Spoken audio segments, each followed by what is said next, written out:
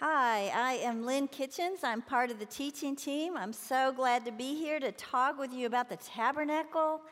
It's kind of overwhelming to see all the amazing truths when we study the tabernacle and what it means in our lives. So last week we talked at our tables. Deb had us talk about what comes to mind when we think about the word tabernacle. And I heard about one table that thought about Raiders of the Lost Ark. The movie with Harrison Ford. How many of you thought of that? Okay, quite a few people. So this is the movie where, the bad guys want to open up the Ark of the Covenant. And so I looked it up online thinking, hey, maybe there's something helpful in it for us today. I watched the part where they opened up the Ark of the Covenant, and if you've seen it, you know that when they take the lid off, everybody's faces melt off. So I decided this would not be helpful to show you today. So we're not going to do that. Here's what is amazing, though. The tabernacle was not a made-up Hollywood story. It was real. It was God's plan that God designed with the incredible intent to dwell with man. So when we tour the tabernacle, there are real truths that hit our hearts. My hope today as we enter the most holy place is that our hearts will be hit with the realities of God's mercies in our lives today. I've told this story before about when Ted and I were blessed to go to Italy, and we got to see the Vatican. And one day we were in St. Peter's Basilica, and we were touring, and I had wandered away from the tour group. And I was very, very lost. But they have these earphones now. Some of you that have been with tour groups have seen those whisper earphones. So your tour guide can just talk like this in a low voice, and his voice is coming into your ears. So even though I was very lost in this huge, strange room with 1 million people walking around, I could still hear my tour guide talking. And he was saying, "Where are my people? My people, Lina, Lina." I guess in Italian my name is Lina. I don't know. He's calling me Lina. Lina, where are you? I had no idea where I was. I was lost. I was wishing I had a blueprint of the cathedral. Lina, we are looking for you. We are near the pillar. Come to us. There were at least 200 pillars in St. Peter's Basilica. I looked around, but the tour guide kept calling me, and I finally found him. His people were finally all together, and I stuck very close to him for the rest of the tour. This is really a very simple illustration of God and his tabernacle, because God had a people. Israel was God's people. God loved them. He was not content for them to be lost in the wilderness. He desired to gather them close. He wanted to be their God. He wanted to be their guide. He called out their name to them to bring them into a land of promise, a land of blessing. So he called out, Israel, Israel. Come to me. Look at your verse sheet, Hosea. God says, when Israel was a child, I loved him. And out of Egypt, I called my son. And so God designed a place where he could not only gather his people, he could dwell with his people. The tabernacle. But he knew they would need a blueprint to guide them to himself. And so he gave them detailed plans on how to build this tabernacle so he would dwell with him. They would see the very presence of God as it rested over the tabernacle. It's an unbelievable thing. By God dwelling with them in that way, true worship would happen. And the other thing that would happen is they were being protected from false worship. They were being protected as they worshiped the one true God from following after the false gods of the nations that surrounded them. And this was God's plan. His love for them was like the love that a bridegroom has for his bride. Look what Ezekiel tells us. God says, "When I passed by you again, Israel, and saw you, behold, you were at the age for love. And I spread the corner of my garment over you and covered your nakedness. I made my vow to you. I entered into a covenant with you, declares the Lord God, and you became mine." So built within the blueprint for God's dwelling place was a plan for God's people to know who he was and to understand his mercies. And so I want to take a tabernacle tour today to kind of look at those mercies. Last week we had this overall view of the tabernacle. For the remaining weeks, we're going to look at specific items, specific rituals in the temple that God designed so that the tabernacle would function as he knew was best. So today we're going to begin our tour by pulling back the veil and entering the most important place in the tabernacle. It's called the most holy place, or the Holy of Holies. We've got a picture of that. I want you to notice that when you step into the most holy place, you're leaving the black and white place, which is called the holy place. You step into the most holy place. It's at the end of the tabernacle there. And what did you have to push back, or it looks like we tore up in this picture, to get into the most holy place? This beautiful, thick tapestry, this incredible curtain of purple and blues and scarlet covers. And we're going to learn about that in the weeks ahead. So that's all I'm going to say about that right now. But there were other distinctions besides that curtain that divided the two areas. Did you notice there were a number of items in the holy place? But when you stepped into the Holy of Holies, the Ark of the Covenant is the only thing in the most holy place. We saw this brilliant gold chest sitting before us, the Ark of the Covenant. In the holy place, many priests would come every day to serve God and worship him. But only the high priest would enter the most holy place just once a year on the Day of Atonement. To be a high priest, you had to be one of the sons of Aaron. Aaron was Moses' brother. There was to be one high priest at any given time, just one. Now, in the future of Israel's future, sometimes there were exceptions to that. But the high priest took charge of the entire priestly order of Israel. Okay, so the holy place was a place of worship and guidance, but the most holy place was the place where God's presence dwelled. Incredible. It functioned like a royal tent, and the Ark of the Covenant was God's throne because God was the King of Israel. Think about it. All the other nations had their earthly kings. Only the nation of Israel had the King of all creation as their king. The King of the universe was their king. So in an earthly situation, it was really common if people were at battle for the armies to gather, and then the earthly king would set up a tent in the dead center of the army so he could be a place where he could talk and communicate with the people. But by descending in a cloud, God lived among the center of his people as their mighty king, bringing them divine guidance and direction.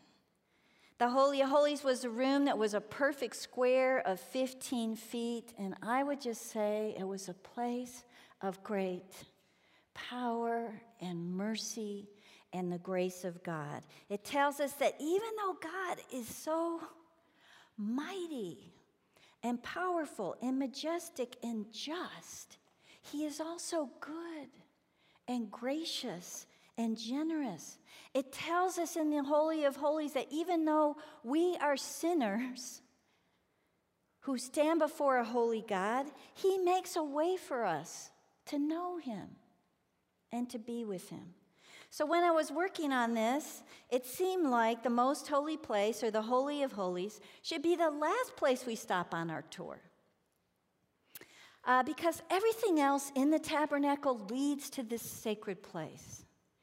But then I realized in chapter 25 that all of the objects are arranged by the order of importance and by holiness, moving from the most sacred part of the tabernacle to the least sacred. So the most sacred would be the mercy seat and the Ark of the Covenant, and then the least sacred would probably be out in the courtyard. So whoever's teaching that, I'm sorry I had to say that. I want us to look at God's blueprint to learn about this chest called the Ark of the Covenant. It was also called Ark of the Lord, Ark of God, Ark of Testimony, and the Holy Ark. So look with me at chapter 25 of Exodus, verse 10. They shall make an ark of acacia wood, 2 cubits and a half shall be its length, 1 cubit and a half its breadth, and 1 cubit and a half its height. You shall overlay it with pure gold. Inside and outside shall you overlay it. You shall make on it a molding of gold around it. You shall cast 4 rings of gold for it and put them on its 4 feet, 2 rings on the one side of it, 2 rings on the other side of it. You shall make poles of acacia wood and overlay them with gold. And you shall put the poles into the rings on the side of the ark to carry the ark by them. The poles shall remain in the rings of the ark. They shall not be taken from it, and you shall put into the ark the testimony that I shall give you. Okay, so the word ark, we got a picture of it here, means chest or coffer of small dimensions to hold valuables. The dimensions would have been, actually, Mindy, I need that picture that's got the elements inside the ark, the second picture. Sorry. There you go. That's the Ark of the Covenant. Would have been 45 inches long, 27 inches high, 27 inches wide. It was, the word ark was used to mean something small, a small chest that held something very valuable. It was the first item of furniture constructed for the tabernacle. And to carry it, we read how they had poles that they would put in the rings of gold, and the poles were never to be removed. This was because no one was supposed to touch this Ark of the Covenant. The poles made it possible for people to transport it without touching it. God had told them, if you touch it, you will die. This is an incredibly holy place where my glory and my presence and my holiness dwell. Actually, some people had died because of the ark. This thing happened years later. David was bringing the ark to Jerusalem, and one of his men reached out to steady the ark, and his face didn't melt off, but he did die. So the poles were protection for the people. So within the ark were the 10 commandments we read, but also there was a jar of manna and Aaron's rod that you can see right there when we look right into it. In these verses we read, God wanted the testimony inside the ark. It's why it's also called the Ark of Testimony. And we know this was the 10 Commandments written on tablets of stone, also called tablets of the law. And God gave these tablets, remember, on Mount Sinai to Moses, but he ended up giving to him twice. Because remember when Moses came down the mountain the first time with the tablets, there was Israel building a golden calf and worshiping it as a false god, and Moses, in his anger, threw down the tablets and broke them. So he and God met again and rewrote those tablets. They were written by the finger of God himself for the good of his children. And here's what was so good about it. With God's word, Israel could know who their God was. And when they figured out who their God was, they began to know who we need to be. This was an important part of it. So inside the Ark of the Covenant, I think the tablets of the 10 Commandments symbolized God's provision of spiritual food. We also read in Hebrews that God instructed Moses to put a jar of manna in the ark and Aaron's rod. The manna was the bread that God sent from heaven, we all know, to feed Israel, and it fed them for 40 years as they traveled through the wilderness. Remember when they first saw those flakes on the ground, Israel looked at it and named the bread manna because it means, what is it? That's what manna means. So I think a jar of manna symbolized God's provision of physical food. He met all their needs. Picture that many people in a desert wilderness for 40 years, and God continued to meet every physical need that they had. He sustained them.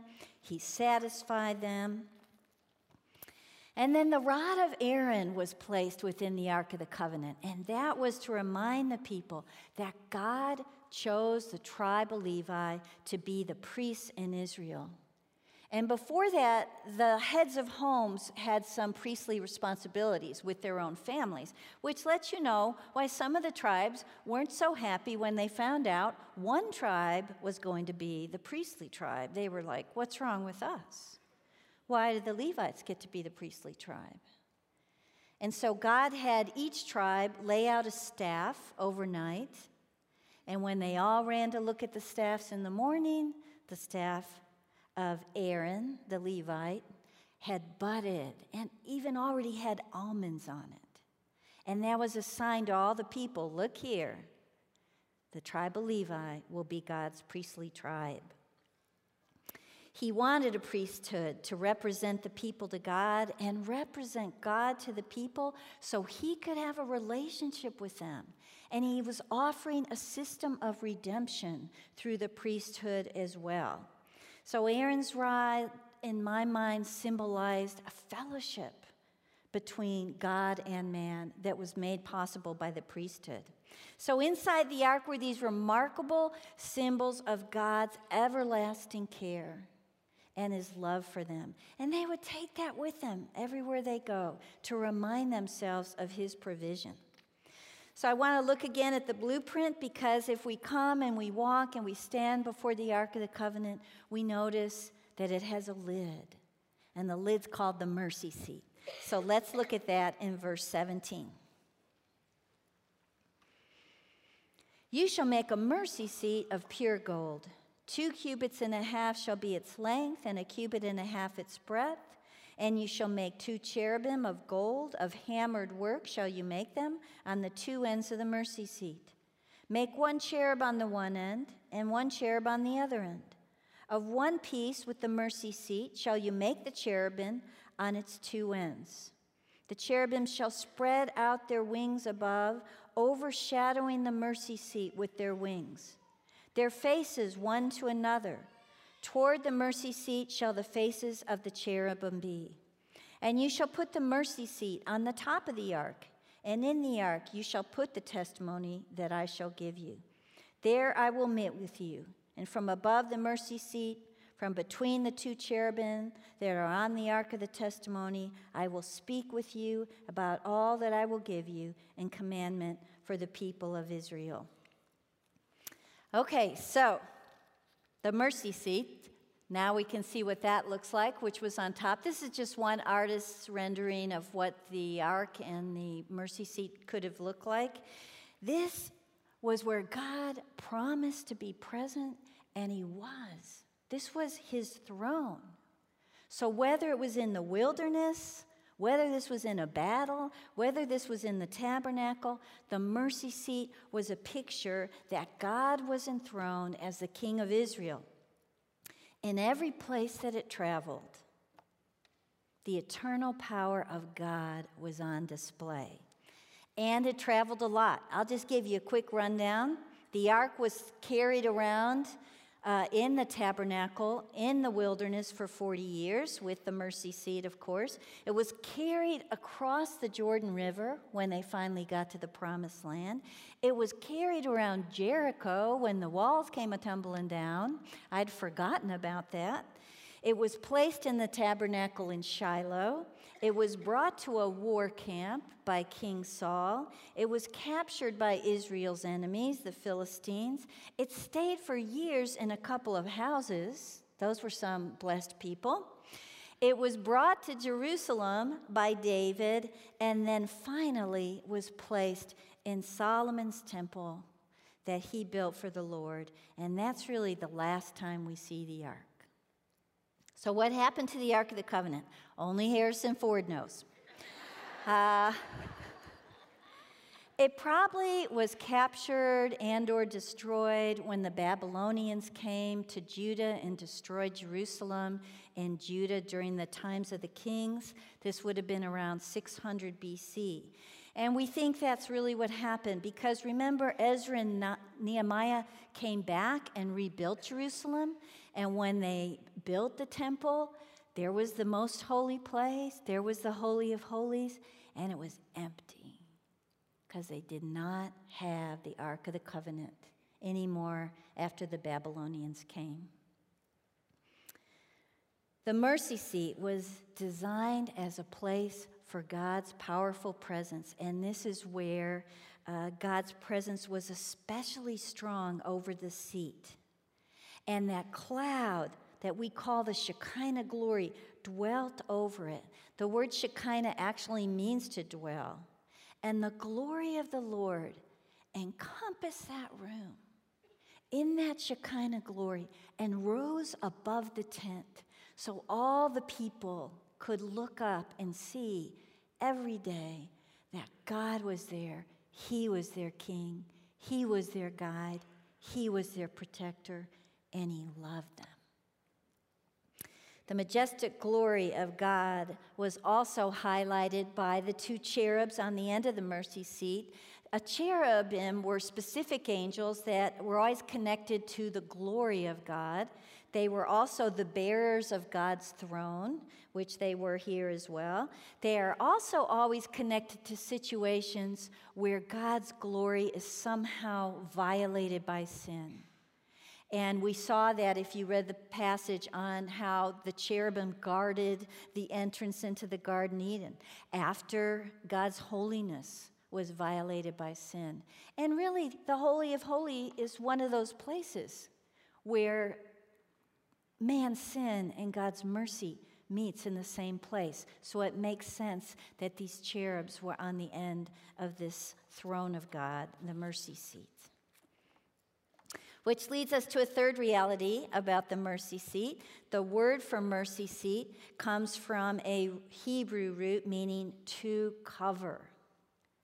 And this is an amazing aspect of God's divine mercy, the undeserved covering of our sins. I've talked, and Ted's talked sometimes in the church about our friend Angelina that visits us every year from China. And one day, I don't know if you realize this, but Christ Chapel brings Chinese students in every summer. And we find them host families from the church, and we find them business intern opportunities from people's businesses in the church. And it's a great opportunity for those students. They come every week to Christ Chapel. Most of them, according to Angelina, have never even thought about God. They don't talk about him. They don't think about him. So the first time Angelina came, we were standing right up there in the balcony, and they loved to participate in everything. So Angelina did not know the Lord, didn't care to know the Lord, but she sang every song as if she'd been walking with the Lord her whole life. And I was standing next to her, and she was singing a song that had the word redemption in it. And as she sang it, she knows pretty much every English word. She didn't know this word. And she turned to me in the song and said, "What is redemption?" So I explained to her first that she was a sinner, which didn't go over very well.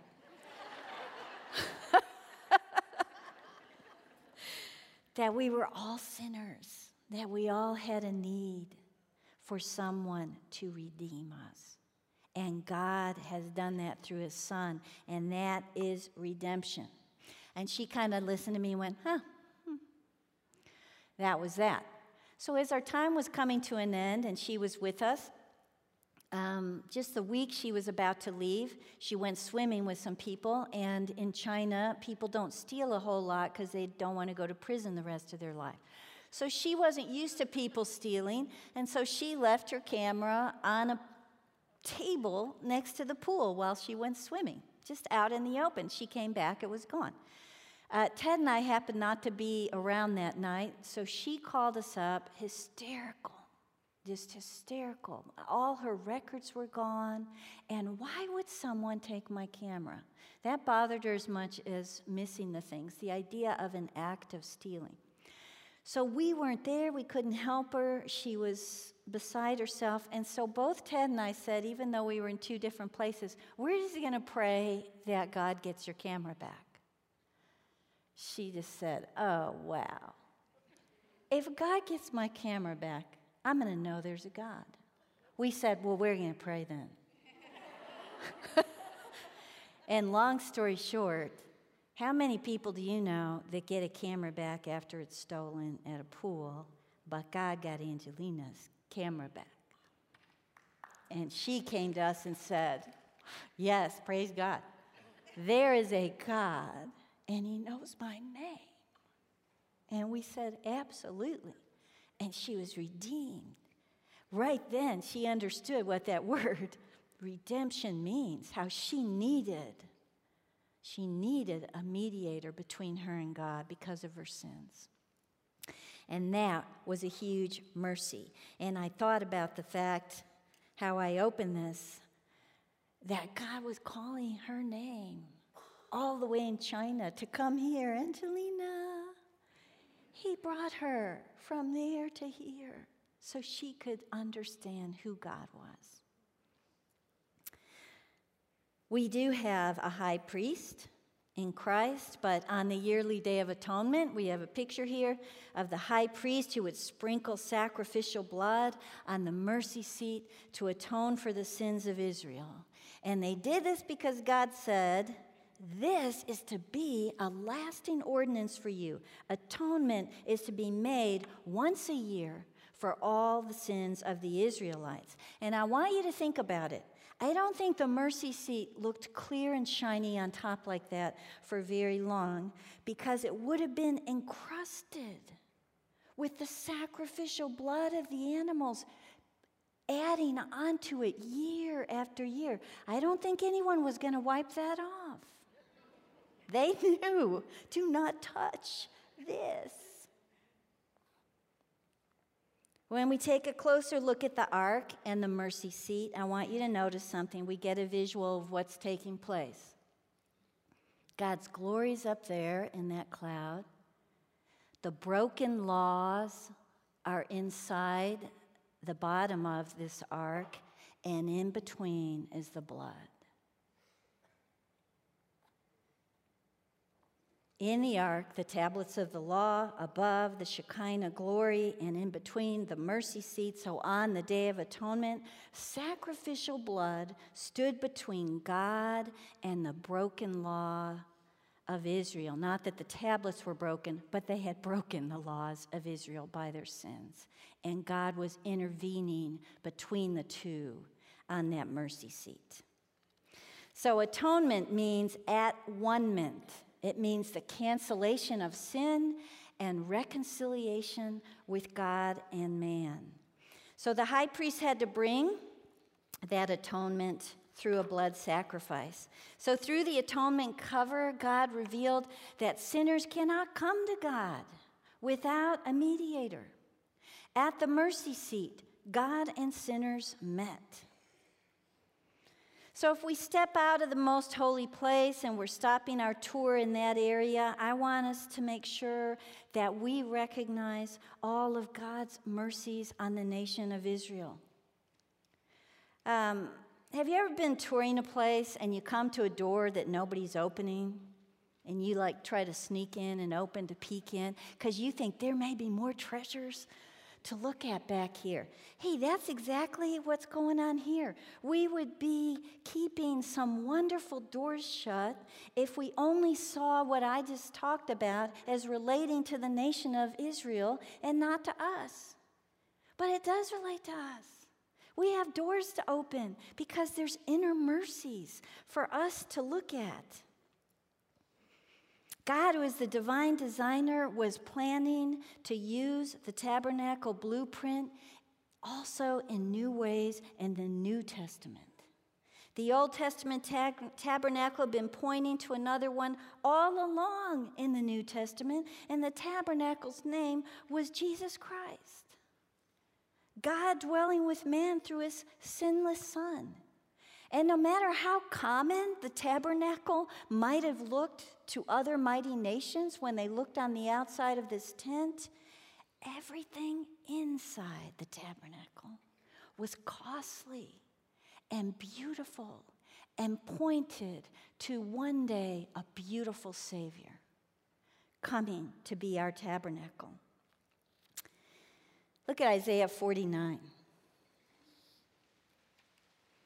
I will make you as a light for the nations, that my salvation may reach to the ends of the earth. And God used the tabernacle and the people of Israel to do that.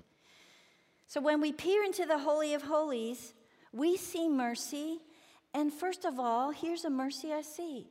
He loves us as much as he loved Israel. Because you were once in a wilderness. He called you out of it. He called your name. You were lost in your sins, and yet he wanted to dwell with you.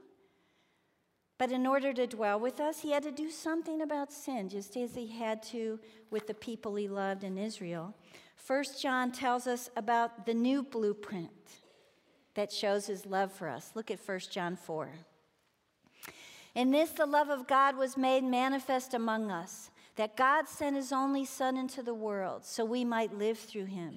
In this is love, not that we've loved God, but that he loved us and sent his Son to be the propitiation for our sins. And so God's Spirit entered a woman's womb so he could tabernacle with us. Look at Luke 1. And the angel answered her, the Holy Spirit will come upon you, and the power of the Most High will overshadow you. Therefore, the child to be born will be called Holy, the Son of God. And I want you to read this Exodus 40 passage where they go into the tabernacle, or try to. Moses was not able to enter into the tent of meeting because the cloud abode thereon, and the glory of Jehovah filled the tabernacle. If you'll notice, I italicized the word I abode here, and in the verse from Luke, the word overshadow. Both of these verses have to do with God's glory dwelling with man. So look back at Exodus 40 and see the word abode. It's the same word translated overshadow in the Luke passage. And so what's happening here is the cloud they talk about of God's glory, abode in the tabernacle in Exodus, is the same glory that came to a virgin womb of a woman named Mary.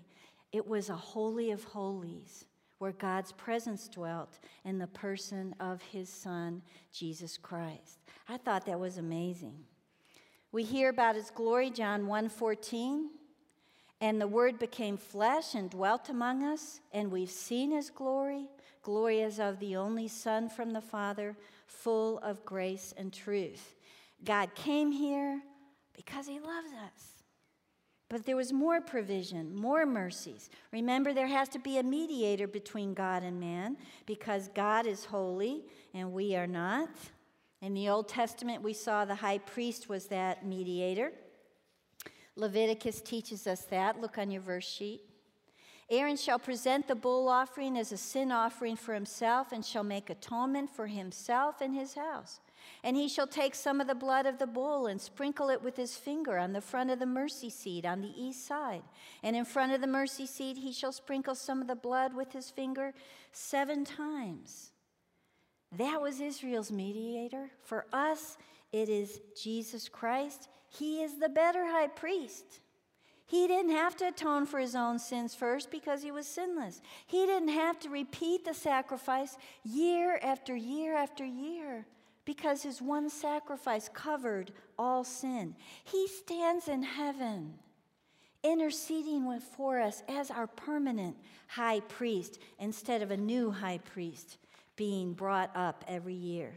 He's experienced our hurts, our temptations, our despair, so he's the most compassionate mediator there can be before the throne of God.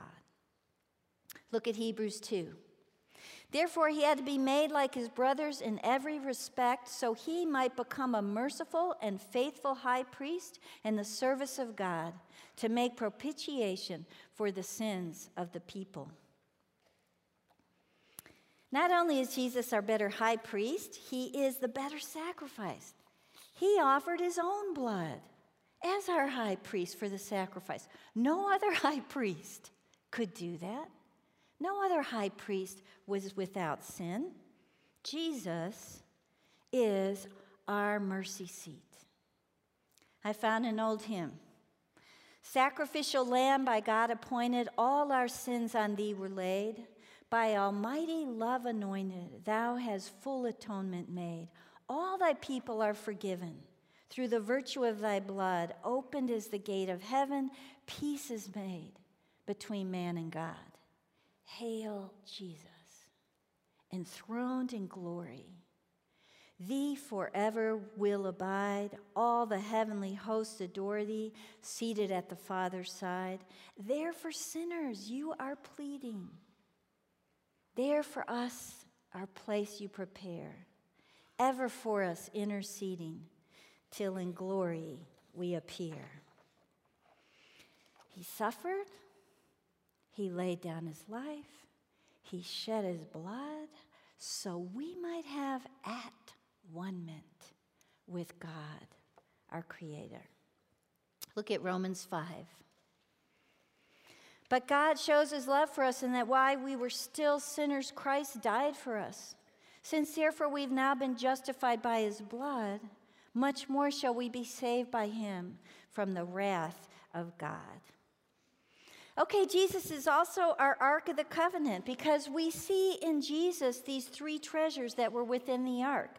First of all, he is the testimony that was in the ark. Christ said this, "Don't think I came to abolish the law.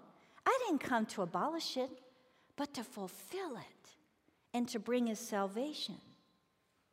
He also said he's the bread that came down from heaven. He is the manna within the ark.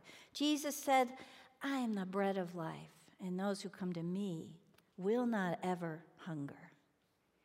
So our lives are continually sustained, and we are satisfied when we dwell with Christ. And he is the rod of Aaron, because that rod pointed to his chosen high priests. It was pointing to the perfect high priest, who is Jesus Christ.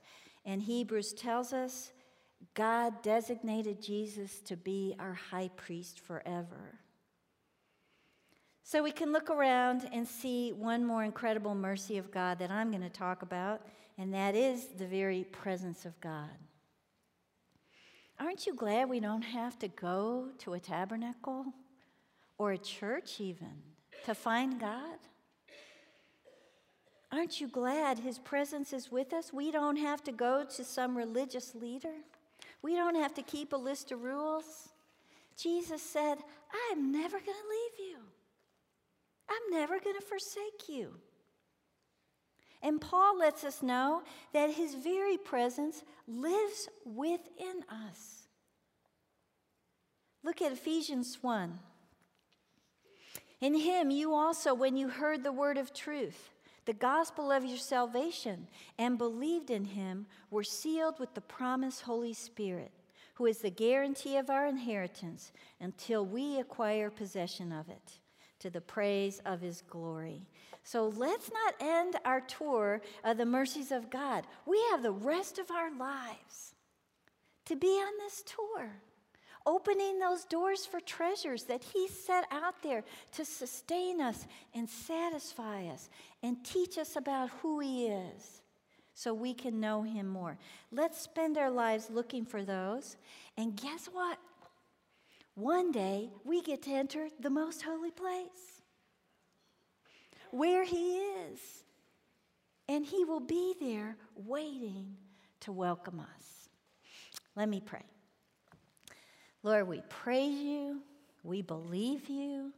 We ask that the reality of who you are and your blueprint to know us will be real in our hearts and just bring us that great spiritual and divine joy that only you can give. We give you praise in Christ's name. Amen.